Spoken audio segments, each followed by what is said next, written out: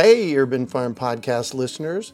If you're as passionate about preserving the bounty of each season as we are, hey, I canned my first peaches at the age of 18, and that was a long time ago, then you're going to love what our friends over at Denali Canning have in store for you. They're on a mission to spread the love and knowledge of food preservation, and they're inviting you to join the journey for free. Right now, Denali Canning is offering free canning lids to anyone who wants to dive deeper into the world of food preservation. Yes, you heard that right, absolutely free. It's the perfect opportunity for both seasoned canners and those curious about starting. Denali is about quality, reliability, and supporting the canning community, ensuring that you get the best results every time you preserve. So why not give it a try?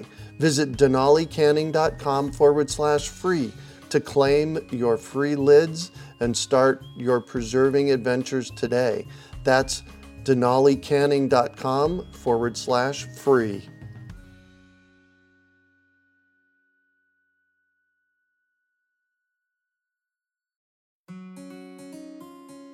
Greetings, urban farmers, gardeners, and healthy food visionaries. Farmer Greg here, and welcome to the 635th episode of the Urban Farm Podcast, where every day we work to educate and inspire you to become part of your food revolution. Today is Farmer Friday, a quick gardening tidbit. Each episode will feature less than 10 minutes of essential content for your growing success. Today, we're talking with Vicki Hurd about rebugging your farm and garden. Welcome, Vicki. Thank you very much for having me, Greg. Oh my gosh, absolutely. So today we're going to talk about bugs and what can a gardener or farmer do to encourage beneficial insects in their yard? Well, it's so many ways they can do this. One of the words that always comes to me when I'm thinking of this is diversity, or another word could be mess. Have more mix of crops in your garden, have more things growing, and they could be things that you eat as well. So just having a larger, what in large farms we call a rotation, so mixing it up. Therefore, you're stopping providing any one pest species with the chance to really take over. You're not having a monoculture, you're having a mix, and therefore you are getting bugs that will actually eat other bugs that will be your predators of your pest species. Your pest species won't be able to get a major hold on your whole harvest, and you'll actually be creating a great soil environment by having a mixture of plants because they have different root lengths.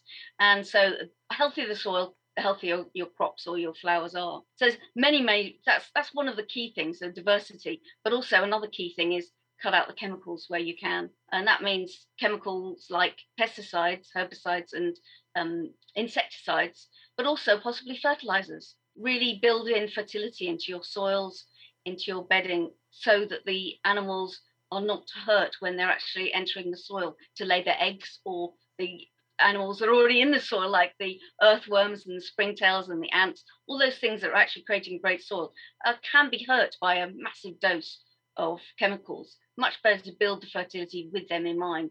And they do half the job for you because they're brilliant at it. Yeah, well, and you mentioned a really important piece that I've talked about for a long time, and that's it's not just about the insecticides, the herbicides, Yeah. it's also about the chemical fertilizers, which significantly Absolutely. impact the health of the plants and the soil. Yeah, one wonderful thing we're doing here is our highways agency, which looks after the verges on roads, is cutting out the fertilizers so to allow the wildflowers to grow, because they don't like heavily fertilized soil. They don't want a really enriched soil. And that way you can encourage the bugs and therefore the birds in an urban environment. It's really great that they're doing this, and they don't cut them down automatically. They let them sow seeds. So all good stuff. But it's cutting out the fertilizers can actually allow a lot more diversity in your lawn, if you can bear that. And I think you should bear that, but also in your beds and growing areas. Well, I've been organic here at the Urban Farm for 32 years. And one of the things that I've noticed is over the years is that I have bugs. I don't have a bug problem. Yeah. You're doing it all right. Yeah. Because you've got a whole system, haven't you? You've got an agroecological system where there might be bugs that be a pest.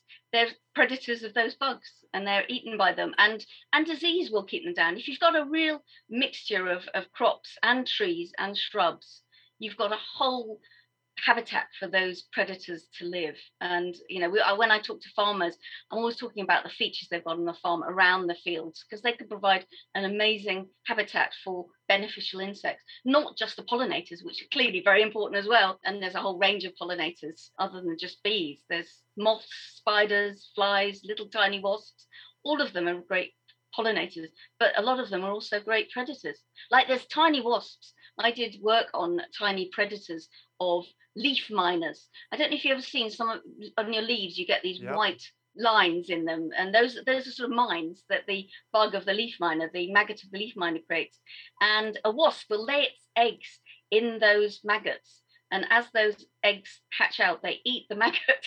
Right. So therefore destroy your pest. And I investigated those, but those tiny wasps are everywhere. You probably don't even see them. You think they're little flies, but they're really important pest controls, because they're called parasitoids, because they actually kill their host.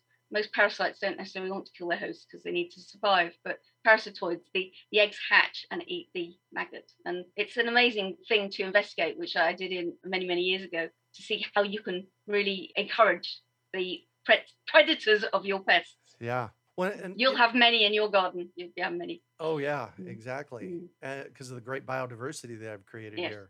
One of the things that I get a lot of from people is emails and calls that says, oh my gosh, I have X bug or X mushroom growing in my yard. How do I kill it? So there's this immediate fear of them. And I know you're a big proponent of seeing what we can do to get past that. Tell me about that. Yeah, it's about rebugging your attitudes. I talk about this in my book, rebugging your attitude to bugs and thinking not immediately, how can I get rid of them? But how can I deal with this? Are they really a problem? You might think something's a weed, but it's only a weed because you've decided it's a weed. And maybe you didn't have any control in it being there. Yeah. The weeds can be amazing places for biodiversity and for beneficial insects. But one thing is that it's just not automatically reaching for the chemicals or reaching for boiling water, although we did that to kill our ant nests, I remember years ago. But you can live with a lot of bugs. But the other way you can actually deal with them is taking away their opportunity to be a nuisance by not giving them huge volumes of feed plant, for instance. So not having big monocultures. And when you've got bugs that are invading your home, you need to find out how they're getting in and just stop that. And, making it unattractive for them by putting chili powder around the hole and things like that. So there's lots of ways you can actually stop pests coming to your home. And in your garden, it's all about encouraging the predators and encouraging diversity. And sometimes if you're using insecticides, you're actually destroying the bugs that can really help you. So you'll actually get a worse pest problem with all those insecticides.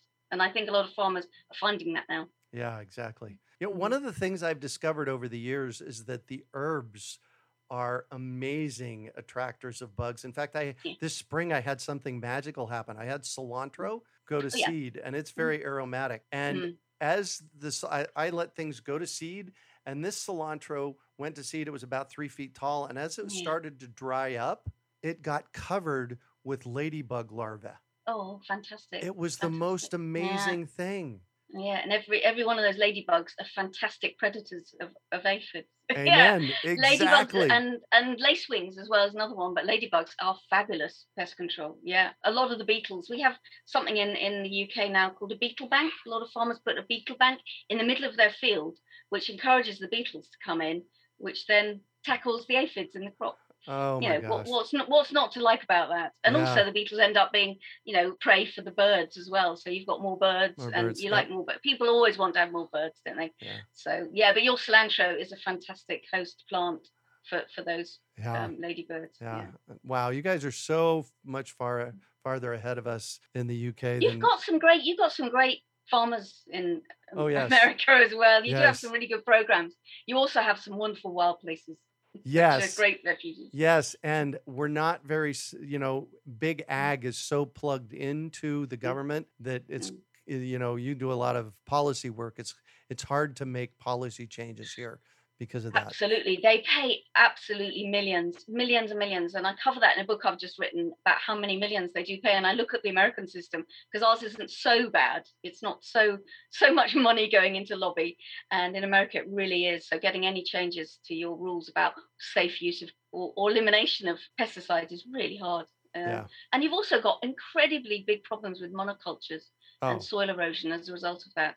yeah. You have the real desert zones with no wild animals really in them, and massive water problems as a result as well. So, but you do have the wonderful organic farms in America, and you have the wonderful wild places, which are amazing refuge for the bugs. Yeah. So you do still have a lot of great bug diversity in your national parks, which are incredible. Amen to that. So your book, Rebugging the Planet, the remarkable things that insects and other invertebrates do and why we need to love them more. It's out in September of this year. Where It is. Tell me about the book and where can we find it? Yes, you can find it in most good bookshops from mid-September, and it's all about what you can do. So it goes all the way from talking about why and what they do for us and what we can learn from them, but also many ways you can do, from something that will only take a minute to something that could really take over your life if you start to become part of a movement for change. And you might meet new communities, but also you need to engage with your politicians, as we were saying. They need to hear from you that you want the bugs to be protected as part of a natural system that really protects us. We need them more than they need us, frankly. And we need them, we need them very much to help us live. But as citizens, we should be asking our politicians to do the right things. There you go. Thank you. Thank you for joining us on the show. Again, her book is Rebugging the Planet by Vicki Hurd. It's out in September of 2021. Thank you for joining us today. Thank you. We hope you enjoyed today's episode of the Urban Farm Podcast. Remember to listen for tips, advice, and resources to help you on your journey with urban farming. You can find us on the web at urbanfarm.org or send us an email to podcast@urbanfarm.org. In the words of Vincent van Gogh, great things are done by a series of small things brought together. Be encouraged that with each lesson learned and skill developed, you are one step closer in the direction of your dreams. Hey, Urban Farm Podcast listeners. If you're as passionate about preserving the bounty of each season as we are, hey, I canned my first peaches at the age of 18, and that was a long time ago, then you're going to love what our friends over at Denali Canning have in store for you. They're on a mission to spread the love and knowledge of food preservation, and they're inviting you to join the journey for free. Right now, Denali Canning is offering free canning lids to anyone who wants to dive deeper into the world of food preservation. Yes, you heard that right, absolutely free. It's the perfect opportunity for both seasoned canners and those curious about starting. Denali is about quality, reliability, and supporting the canning community, ensuring that you get the best results every time you preserve. So why not give it a try? Visit denalicanning.com/free to claim your free lids and start your preserving adventures today. That's denalicanning.com/free.